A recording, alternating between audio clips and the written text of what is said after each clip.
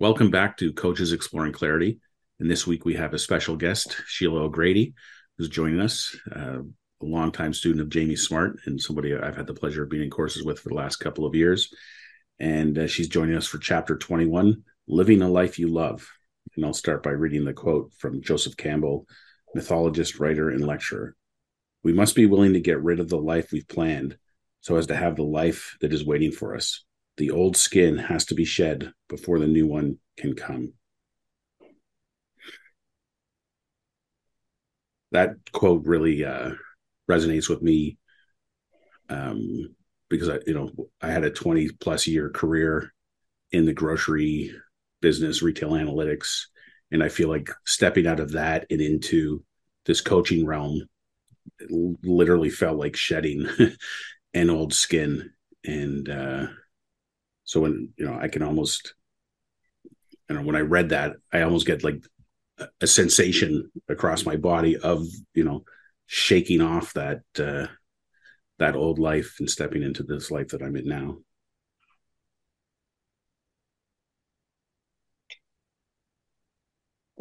Actually, when I read this morning, Elaine, it took me back to our conversation yesterday, so it wasn't which won't be shared here.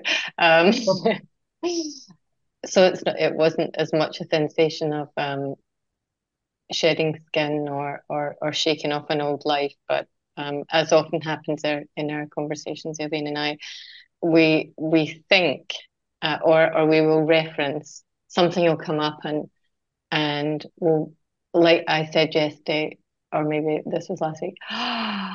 Oh no, Elaine's like, oh, there it is. And I'm like, oh, I thought I kicked that to the curb. And there it is. So it's something, it feels like layers of, I looked at this that way and I thought I dealt with that. So there are all these layers and about the old skin thing where I can see there are still elements of my thinking and behavior and habits that are still there.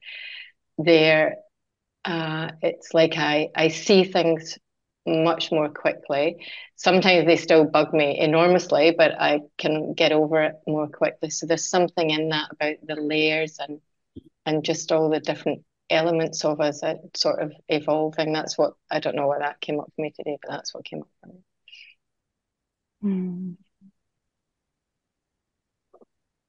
Yeah, that's beautiful. It's like we have many layers to shed, and I completely get that. But the whole feeling of this chapter to me is about newness and freshness and just seeing things as they are, as opposed to how we would normally see them based on our old thinking that we bring in. And it is that whole freshness that was, I mean, even the title of the chapter, Living a Life You Love, it's not the life, it's a life, just implies to me the infinite possibilities rather than my previous thinking would be that there's a right life and I've got to get it right and I can do it wrong. And don't get me wrong, that comes up over and over, but you see, actually, no, there is another way of looking at this. And it's not about getting it right, missing out on something. It's just about the experience and seeing something new in that moment and enjoying it. And that's kind of the lightness of the chapter that I'm seeing. Mm. Yeah, I love that, Sheila, and it sort of leads into the next bit, the idea that the idea of sort of winning the unwinnable game. Because like if you keep kind of moving, well, this is the only skin I've got, then there isn't even a game to win. You've lost from the very beginning, kind of thing. But the idea is it's something about as well. I don't know if you all played a game, or maybe you still play it. I used to use it a lot in my language classes. Lateral thinking. Have you ever played any of those games? You get the puzzle that you have to resolve that is just ridiculous. Like there's a guy in the lift and he every day goes out and every day he presses the little button at the bottom and he goes to work and then he comes back. But when he comes back, he always takes the stairs and you've got to work out why that happens.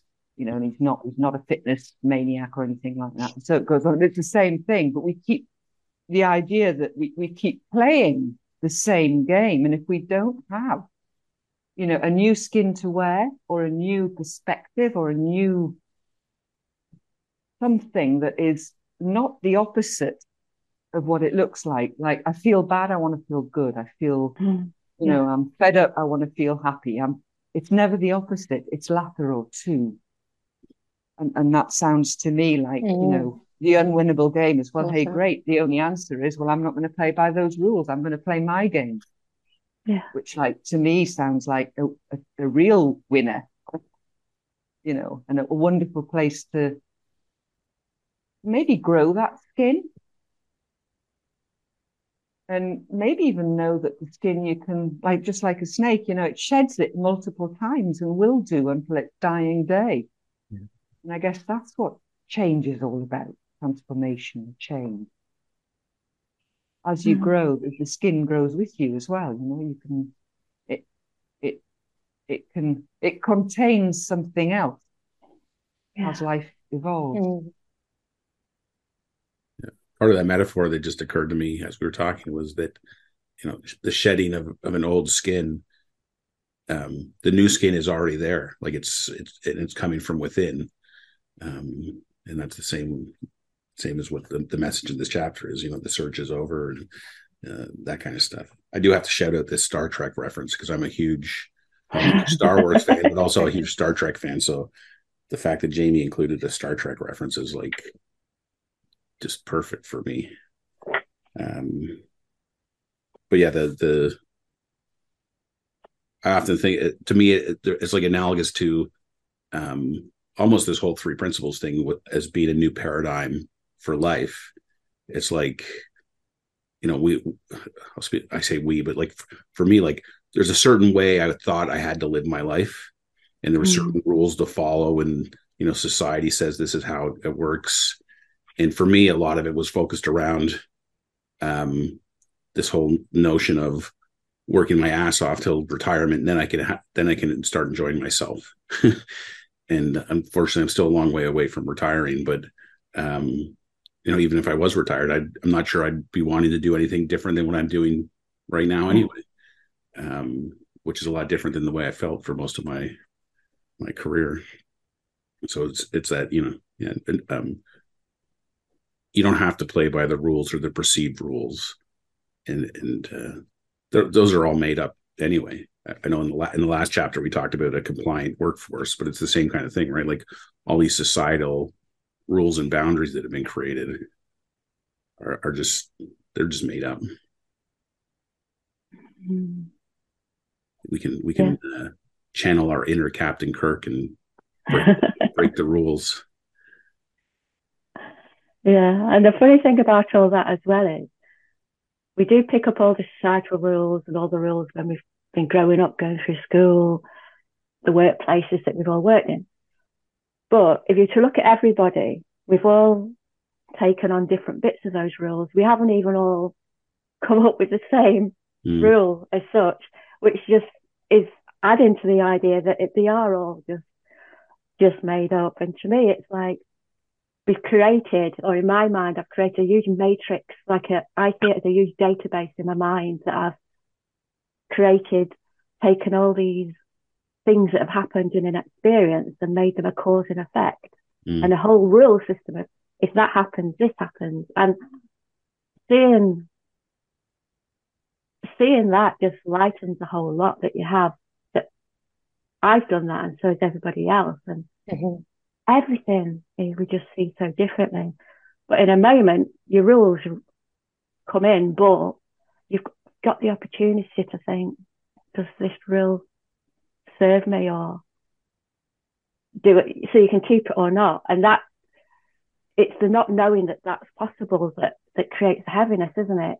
When you're caught up in thinking, this is it. But I just see this huge database that I've got. I see in databases. I did computer as my degree, so I do. I kind of got that sort of mind. So that's where I've made all these tables of things and experiences that all I've put meaning to now, obviously, that come up. But it is the fact that we've all created our own version, and we will keep doing that forever. There is, yeah.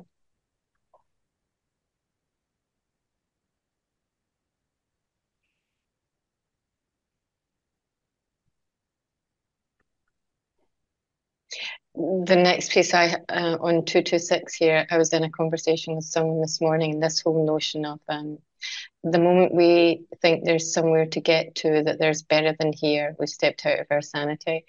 And the person I was with this morning was sharing some of the things that she has brought, and messages and rules from her childhood, and the thing that, even as she said it out loud this morning, she's like, oh, I still do that.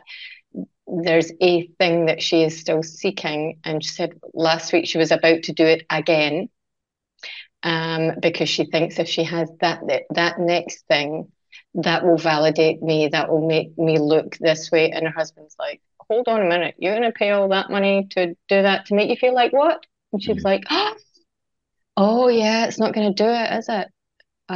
Yeah, so there's just that, and again, she will do that again, no doubt, no doubt. So it's that, see it, but it's likely that we continue to fall into the trap, isn't it? It's out there somewhere. It's interesting.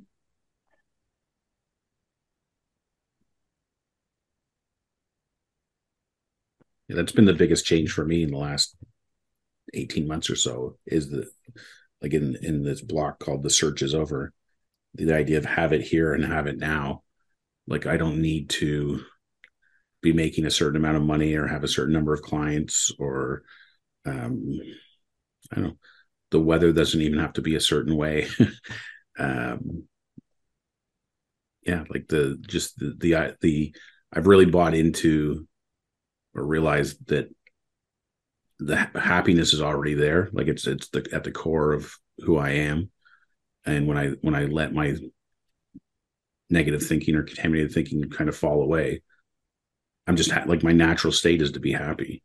And I couldn't tell you how many people that are close to me, people that I haven't seen in a while, I've had so many comments about how happy I seem. And I usually make a joke about, well, it's not just seeming happy, I am happy. Like, it's not a front or a show or whatever. So yeah, that's been a big change in my life in the last 18 months. Yeah, I find that a difficult concept, not being happy. But the concept that if the tendency for every single one of us, to go to get therapy, get help, get into a lot of thinking, even by yourself, alone in your room kind of thing, when things aren't working. And the idea that, oh, well, I'm happy, kind of, well, to me, sort of contradicts a little bit the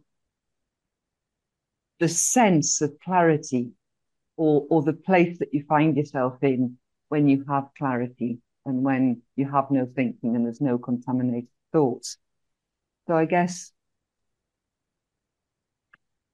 part of the misunderstanding for a lot of us is thinking that we're seeking happiness in the way that's defined by math thinking. So, like, I know what you're talking about, Greg, but it's not really happiness that we're looking for. And I'm going to whiz straight to my end of the book. On the scale, I guess we're looking for the neutral position where we can't apply anything that can alter our natural state of being. So that includes happiness in the way it's interpreted in today's world, of course. So I think there's kind of we sort of needed to regulate exactly even what we say. to point people in a direction of what it is that we're really looking for. Is it really called happiness? And something's coming, and I can't remember the quote, but it's something about that Sydney Banks says, we're looking for the silence. In the silence, that's where we're going to, rather than happiness. And I think I think a lot of people get very, very confused over what it is they're actually looking for. And they think it's happiness, but again, they think that. But they don't feel what it is. They don't have an experience or an awareness of the experience of when they're at their very best. Yeah, I completely get that. Because for me, I would say the place, for me, the underlying place is a silence. And it's not, I'm in a silent room, I could be in the noisiest room, but it's that inner lack of chatter. Because for me, the freedom is from that, taking any notice of the chatter, because you never get rid of the chatter.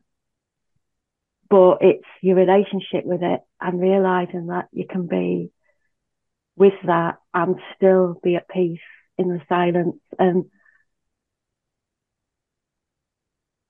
I think that the irony of that is, or it's not ironic really, but when you're caught up in that, who you think you are, and you're looking for the happiness or the silence or whatever you want to call it, when you're actually in that, the idea of you isn't even there, so they don't even know it, if that makes sense, because it's an idea of who you want to be. So that's how, for me, it makes more sense. It's recognizing when you're not there, because when you're there, you're just there. And it's that, I could get what Elaine's saying, because if people haven't really experienced that space of pure, it's not that like, because I think everybody experiences it, you don't recognize it or think it was a natural place to be. And it's that knowing of that space, and that you will return to it, isn't it? Or that not even returning, because just always there, apart from when you get caught up in your chatter. And yeah, people can interpret happy as being having that thing they're seeking rather than who they already are. Yeah. That's what I was getting from what Elaine was saying in terms of this misinterpretation of what happiness is. It's like it's associated with objects or material things or whatever. I had one client who totally stressed out and overwhelmed at work, but when he goes on vacation, like as soon as his feet touch the ground off the plane, he's totally at peace. And I tried every way to Sunday to get him to see that that's coming from within him. He doesn't actually have to be in Costa Rica or in the Bahamas or whatever to feel that way. He could feel that way here in Toronto in the middle of the winter. But for him, it's almost like he won't give himself permission to experience that unless these certain conditions are met. And anyway, he's had some glimpses of it, but it's been an interesting onion to peel back for him.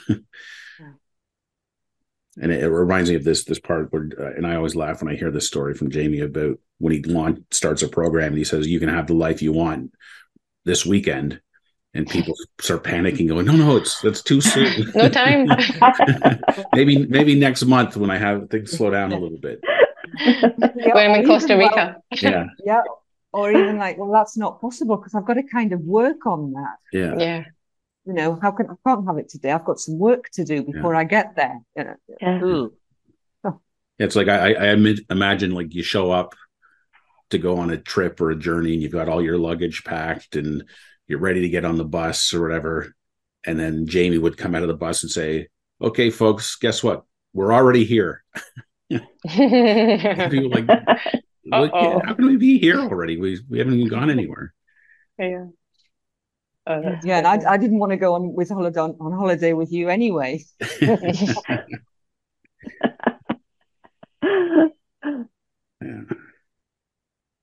The last part of that search is over box I highlighted says there's nothing missing.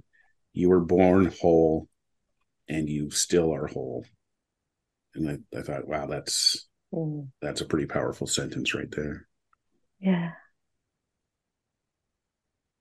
And it's funny because for me, I have an easier time of seeing that in other people, or, when I read that, in particular, I think of my kids, and it's easier to think about it for them than it is for myself sometimes. But yeah, it's a great reminder.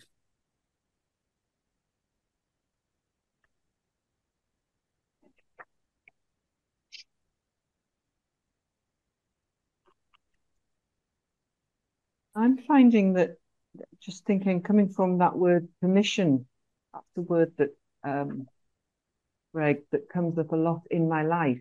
And I realized that unconsciously,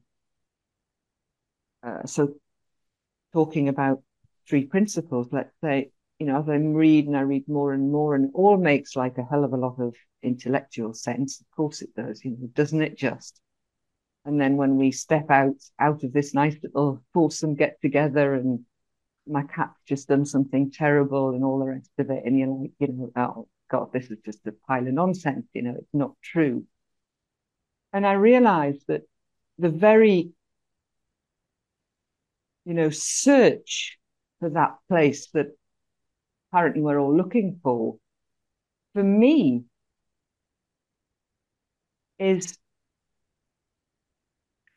in part, or at least before I sort of got into this journey, but right at the beginning, and the idea of Jamie, the search is over sort of thing, is actually having permission, or giving permission to yourself, to be able to investigate that thing that are the 3 principles that contain, let's say, they are the container in a linguistic sense, of the container of what it is that we're looking for. And I'm wondering, how many people in this world, are waiting. I guess it goes back to our conversations about sovereignty and ownership, waiting for the permission just to be themselves. And how dreadfully misleading and mistaken that is. Where somehow we have got that famous umbilical cord attached, 100% of the time, and we never let it go. And it's not even about attaching it to yourself, because I think Jamie once explained, it's about just letting it go. We don't even need it.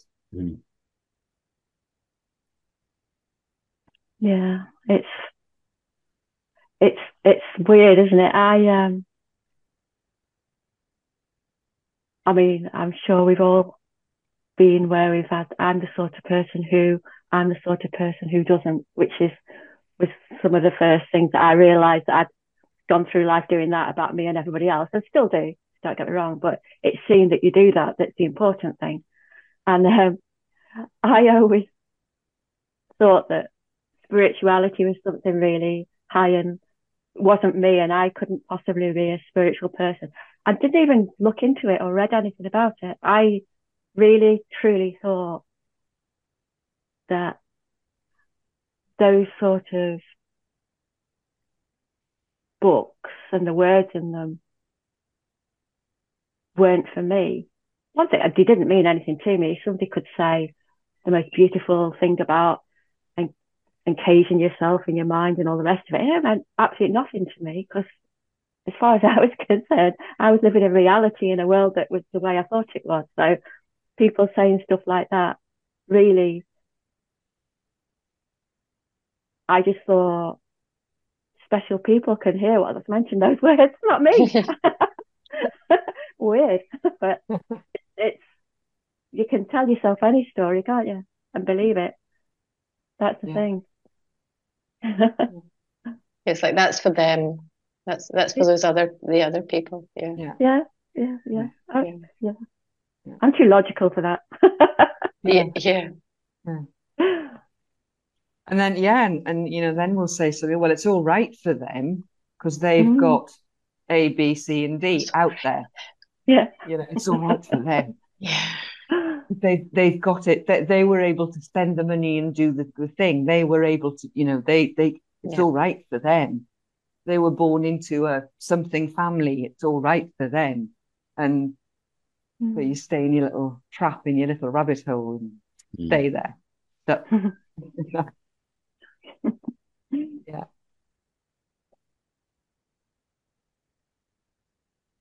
I highlighted this whole example of the contrast between the two people going for a job interview, one with a very busy mind and one in a nice, calm, clear state.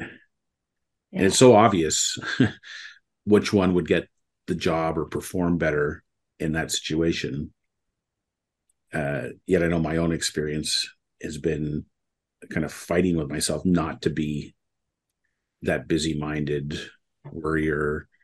I used to tell myself things like, especially for a job interview, like, I'm going to talk about myself. Like, nobody knows myself better than me. So what am I worrying about?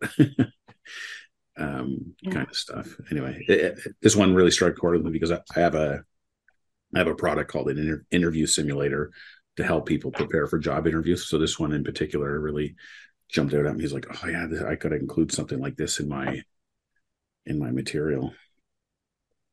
And I like the point Jamie makes about our psychological immune system exists to guide us into a natural, enjoyable experience of life.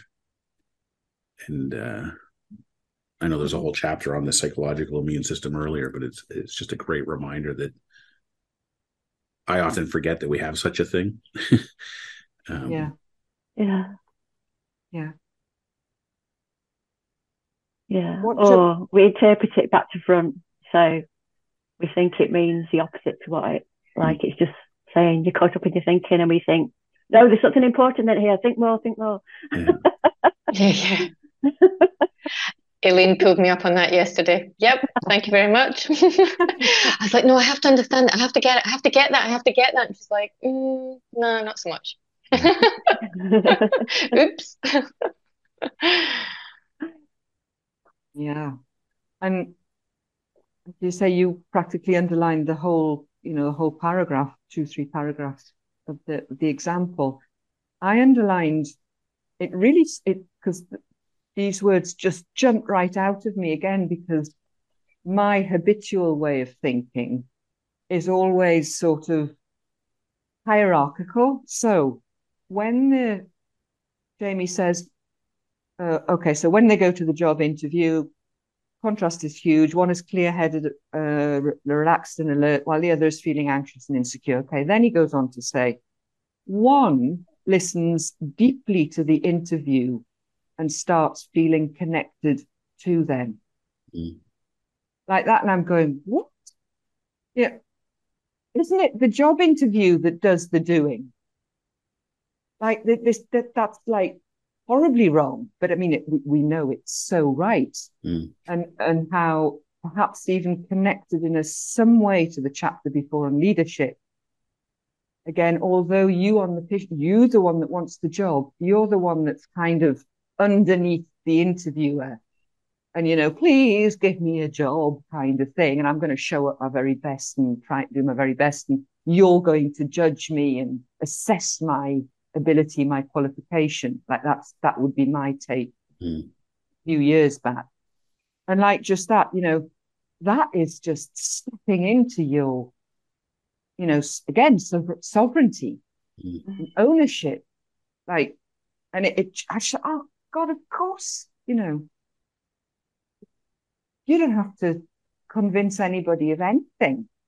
You don't have to play to anybody else's wishes, desires, or anything. You do it, and how you do it through the connection that you make.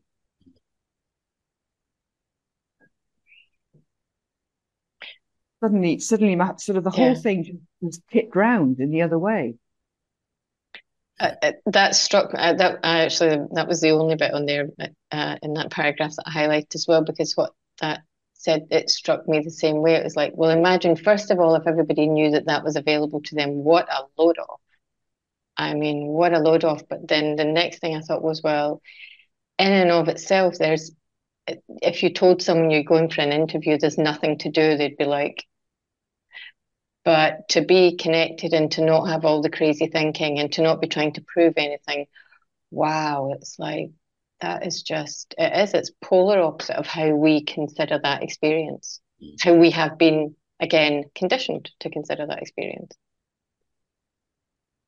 And super, yeah, cool to link it back to the leadership thing, because it's almost the hierarchical and the proving yourself, and yeah. It's funny because go ahead, Sheila. Sorry. You go ahead. I was just going to say, and also, even though you're saying it's hierarchical, I can't even say hierarchy in there. In my corporate life, carried out lots of interviews as the interviewer, and you can get just as much up in your head thinking that more nervous than the person you're interviewing. Absolutely. As well, from not having that connection. So it works on both sides, despite the fact you think there's some sort of a hierarchy in there. So, yeah. Absolutely. Yeah.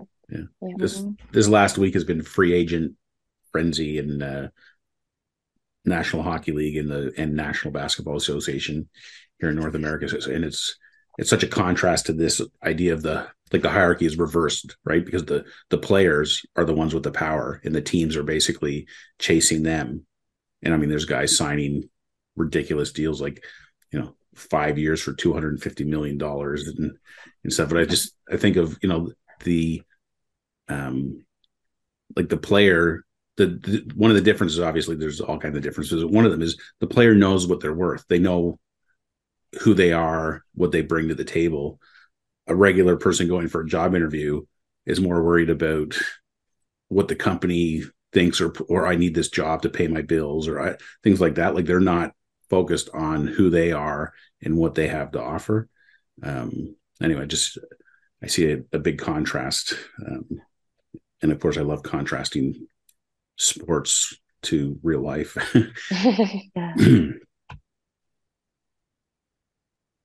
This next few pages here, I just thought, it's like, how did I miss this the first time I read through the book?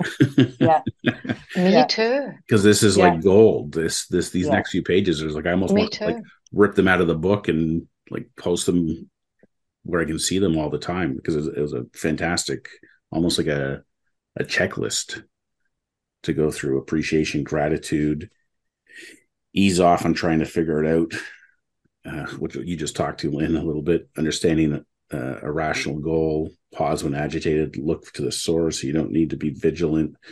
Be kind to yourself. I put an asterisk beside that one. Lighten up. Allow wisdom to guide you. I was like, holy cow, this is like the whole program in 6 little paragraphs. Yeah. It is. And it all made like perfect sense now that I read it again and realized that why didn't I see this before, sort of thing. And it also, again, what struck me was like you're sort of, even better than average guru. They'll start from these concepts.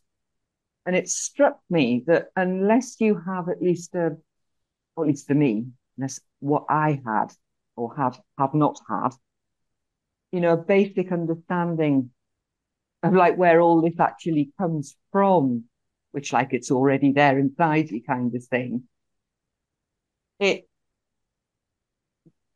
wouldn't make sense for me as your average guru kind of thing to start trying to teach people to do that. But that's what a lot of, in the mass media, in the general sort of meditation sort of field and mindfulness and that kind of thing, they try to get you on board here. But there must be a different, at least for me, it's because I'd had a different understanding and a different starting point that now it seems perfectly logical, and it's just kind of obvious that these, what are they, 6, 7 things, 8 or so, and they actually, they're kind of so obvious. Well, yeah, we've got that, haven't we now? Kind of thing. So, Yeah. and again, sort of great appreciation to Jamie for just setting out the whole book the way he's done it, because it's pretty genius, I think. Yeah. What he's done there. Yeah, this was almost like a bow, putting a bow on it. Yeah.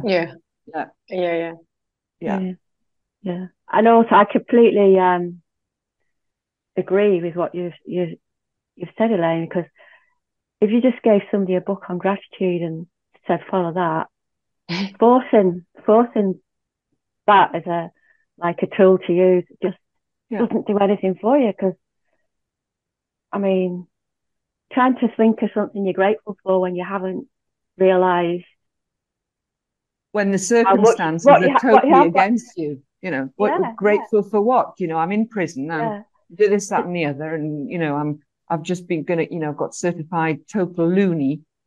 Grateful for what? You must be joking, mate. Yeah, I completely. You're not going to teach me any gratitude. Like, excuse my French, Greg, you can cut this out. Like, go to hell. Do you know what I mean? Exactly. Yeah. Yeah. That's just as bad as telling somebody it's just your thinking. And you a slump on the nose, maybe, but yeah. So yeah, well done, Jamie, with that. I mean, brilliant. I love. I really, really love the lighten up piece, because sometimes we just forget. But it's just sometimes things feel pretty serious, and I loved that came there. We need to lighten up. Yeah, I love the quote at the beginning of that one. Oscar Wilde famously said, "Life is too important to be taken seriously." Yeah. And it's funny because I probably would have heard a quote like that and thought it was a joke. Yeah. Like there was it was meant to be humorous, but no, it's actually like sound life advice. It is. Yeah. Like, it's not a joke at all. Yeah. To me, that whole lighten up, because for me,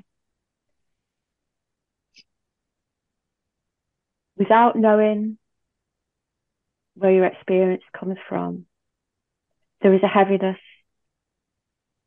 to life that you don't realise is the heaviness that you're creating from your thought. And life does feel heavy, and generally like you've got a backpack on or whatever else. And the whole, to me, the whole lightening up is the freedom of thought. It is that lightness that comes from realising that, oh, actually, this is maybe not the most pleasant thing in the world I'm going through at the moment. But without all that extra, woe is me, and this shouldn't be happening, and why is it happening? Without all that, it's so much lighter and easier in life. And that, for me, is the beauty, that it's not about the circumstance and what you're going through in life, it's how you're thinking about it. And it's hard to see that when you're going through bad things, when you don't have the understanding.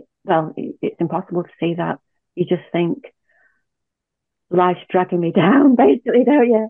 It's that, rather than my thinking about life is what's making this harder. Yes, the circumstances going on that I maybe wouldn't choose, but I don't need to make it any harder, really. Yeah. I guess again. Sorry. Go ahead, Lynn. No, you're good. You're good. Very quickly, just again, I look at the words and play with the words, but I guess here again, it's sort of an understanding that life, or at least again for me, if I just replace that with the word, it's about being. Because again, if we say, how many times my sister used to say to me, "Oh, for God's sake, Elaine, get a life." She'd say that to me, and I can remember that. But I think, well, what does that mean? Do you know what I mean? Because what you've got, it doesn't sort of really look very good. So I don't know which life to get, kind of thing. or on the other side, which again, because you don't know which, because you've got something out there that you're choosing from, rather than the living bit inside of you, the being bit, life in the sense that what you are living, but it's inside, it's not outside again.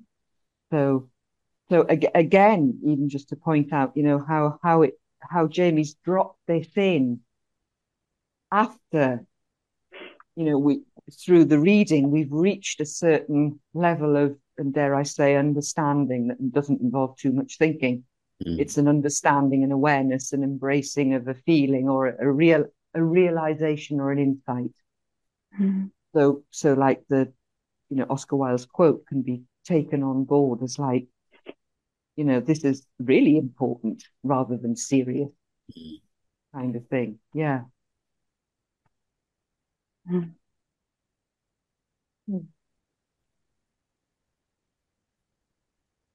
The pause when agitated one caught my attention too, and it made me think of the rumble strips metaphor, right? And just recognizing when we're in an agitated state, and that, if you realize that those are rumble strips. So I'll give you an example. So that last week I was helping my sister demo a bunch of stuff at her house to get spray foam insulation done, and the guys came in and did it, and it's insulating her garage. Well, inside her garage is the ductwork that takes the heating and cooling to the upstairs of her house.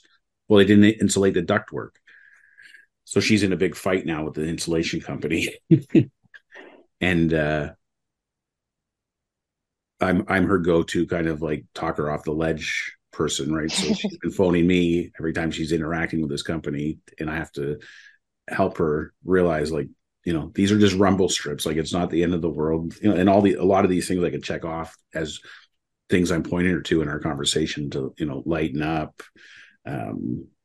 pause when agitated, being kind to yourself because she's blaming herself for their screw up, all this kind of stuff. So it's been quite interesting.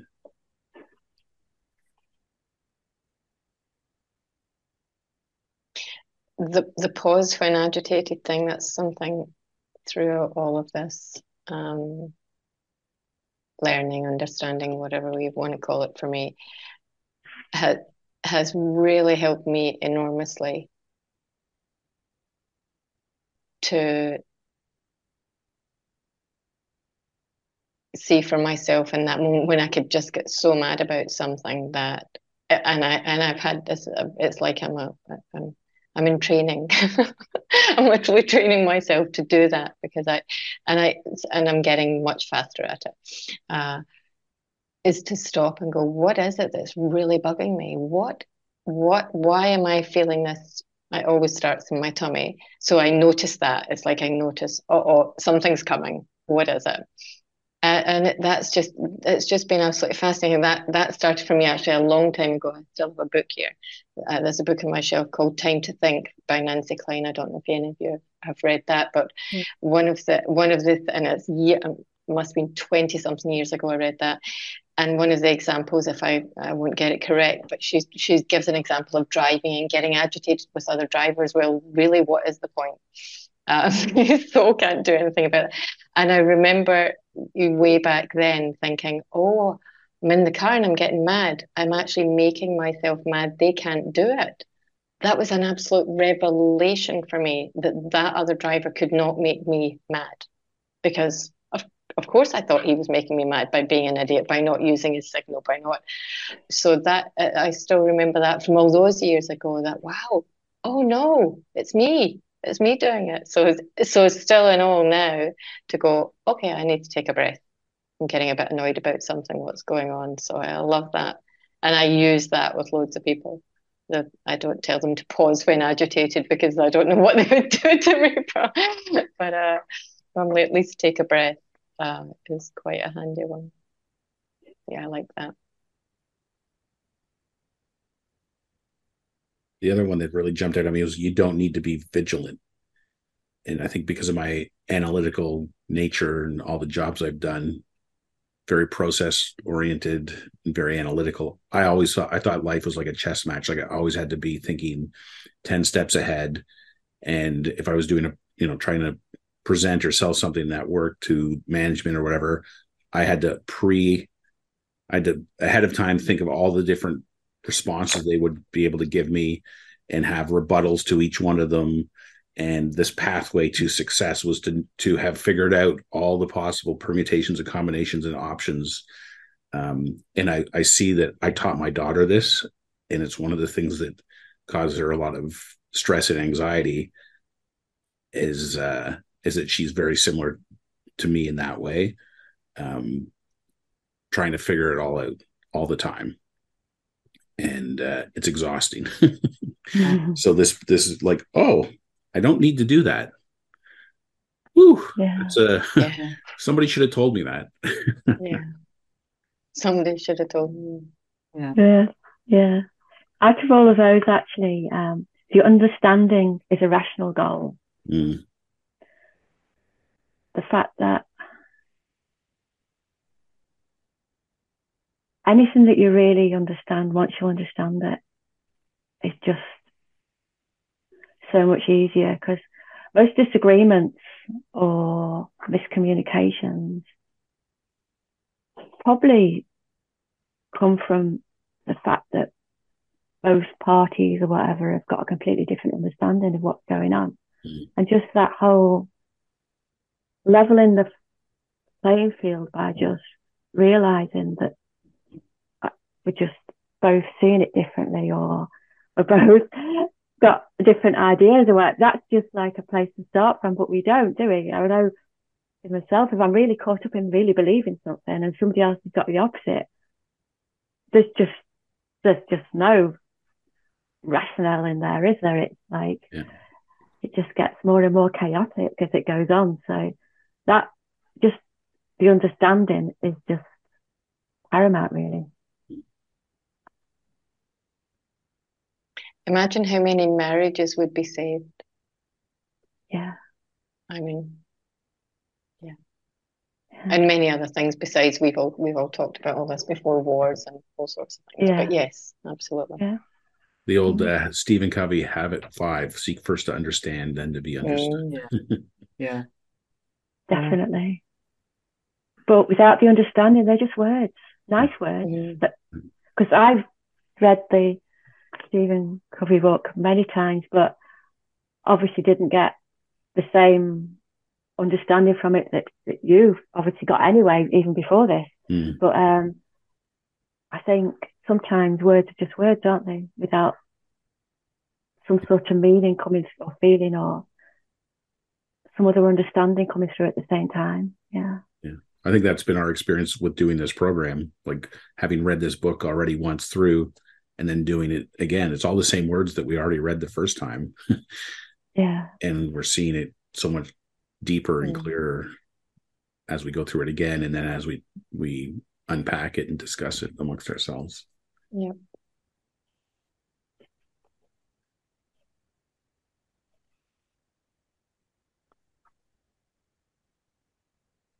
The other one that I highlighted here that I think is, if I was forced at gunpoint to choose one, this might be the one I would choose, which is be kind to yourself. Absolutely. You know, I not to keep bringing it up, but I screwed up last week. I didn't record the session. Well, I could have spent the whole week beating myself up, and I did spend maybe 5 minutes beating myself up, but it went by pretty quick. And just, the more I remind myself of this, being kind to yourself, the easier life seems to get. In the first sentence there, if being hard on yourself was going to work, it would have worked by now. Oh man, I highlighted that. My highlighter was not heavy enough to highlight that sentence. Seriously, I was like, it doesn't work. It doesn't work. It doesn't work. No. That really speaks to me. We just had guests over the weekend who are part of my husband's family, but I don't know them. So it's the first time I've ever spent with them. And if they told me once over the weekend, they must have told me 3 million times how kind and thoughtful and generous and other amazing things. And they left, and I was like, I really have to start being kinder to myself. I'm really good at that for other people. Yeah, it's crazy, isn't it? What we do to ourselves. And you said earlier, Greg, on another point that you're so quick to see things in other people, and I am too. And I really can see kindness and goodness, and I never, even people that I don't like very much, and there are people that I don't like very much. I'm human, but I wouldn't be unkind, and I wouldn't be, because it's not who I am. And I'm like, even to those people, I wouldn't. But it's okay for me to do it to me. No, that is not okay. It's just not okay. Crazy. And it's and I think Lynn and I actually mentioned this yesterday. I think We did. talking of being kind, and it was and I think I was mentioning to Lynn that on our weekend course, you know, remember the exercise that we did about taking your own medicine. And this is one medicine that we really should be taking, and how often we just don't do it. You know, we're great coaches, we're doing lots of good in the world, we're helping people right, left, and center. And then we've just kind of forgotten about ourselves. Well, what about a bit of kindness and medicine like that for ourselves? And how often we forget to do that. Caught up in everybody else's, you know, foibles, let's say. I think the whole I'm writing that under the chapter, Elaine. Under the chapter, I'm writing take your own medicine. Yeah, I love that framing of it. Awesome. Me too. I do.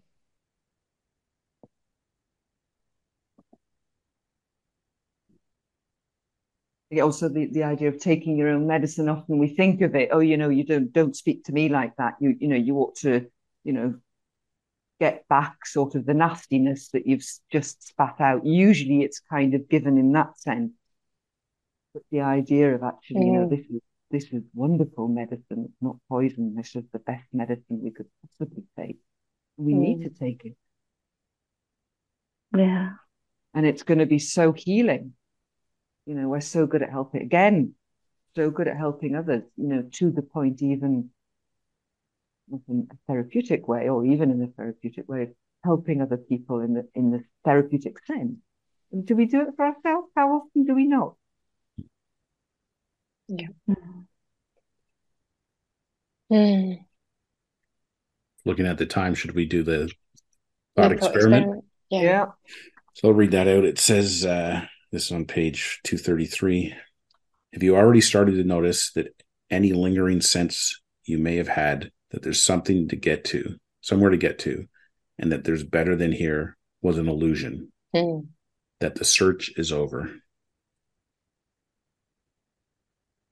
I have noticed, yes. Yeah.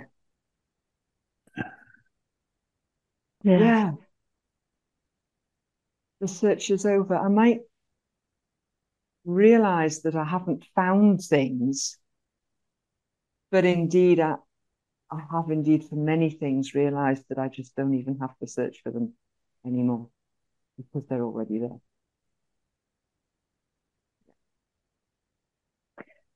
Yeah, I already know what I think I don't know. It's flat almost that when you think you need to read the next page of a book because obviously the answer's there, or buy the next book or go on the next course, or it's seeing through all that. It's seeing through, no, if you want to read a book or go on a course, do it for enjoyment because you want to, not because you think there's some golden nugget in it that you need to get before you can have the perfect life. So yeah, I think seeing through that when it comes up, that actually no, do I really want to? Because I want to, not because I think there's something in it. Yeah.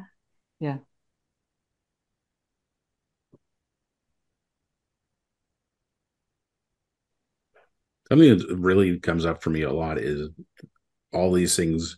When I think about them for myself, that's one thing, but then I realize them also, it's the same for everybody else. So, you know, I always talk about my kids, but, you know, the search is over for my kids, like for my clients, like when I'm meeting with a client, knowing that they're already there, like their search is over. They don't know it yet, but that's where I'm going to be pointing them to as we work together. And me knowing it for them has some intrinsic value. It's knowing that people aren't broken, people don't need to be fixed. They're certain, they're already have everything they need. Is just such a weight off. It's also powerful, right? Because if you, the person, if you hold at the highest sense of appreciation and love and gratitude the person that you have in front of you, they will automatically move up to that level. Yeah. Jamie, I can't remember if it was what course it was on recently, but he said something like, you're either trying to bring your client into your version of the world, or they're bringing you into theirs. Yeah. And it's like, and if my version of the world is that we're already where we need to be, we already have everything we need, we're already okay. I don't need to get sucked into their world of everything's terrible. It's funny because I'm thinking now, this is what I've been trying to model for my sister. She's been battling with the insulation company. It's like, it's okay. Everything will be fine. Yeah. She can deal with it. Yeah, exactly. No problem. It certainly will take a lot of weight off your shoulders, Greg, when she gets there. Yeah, for sure.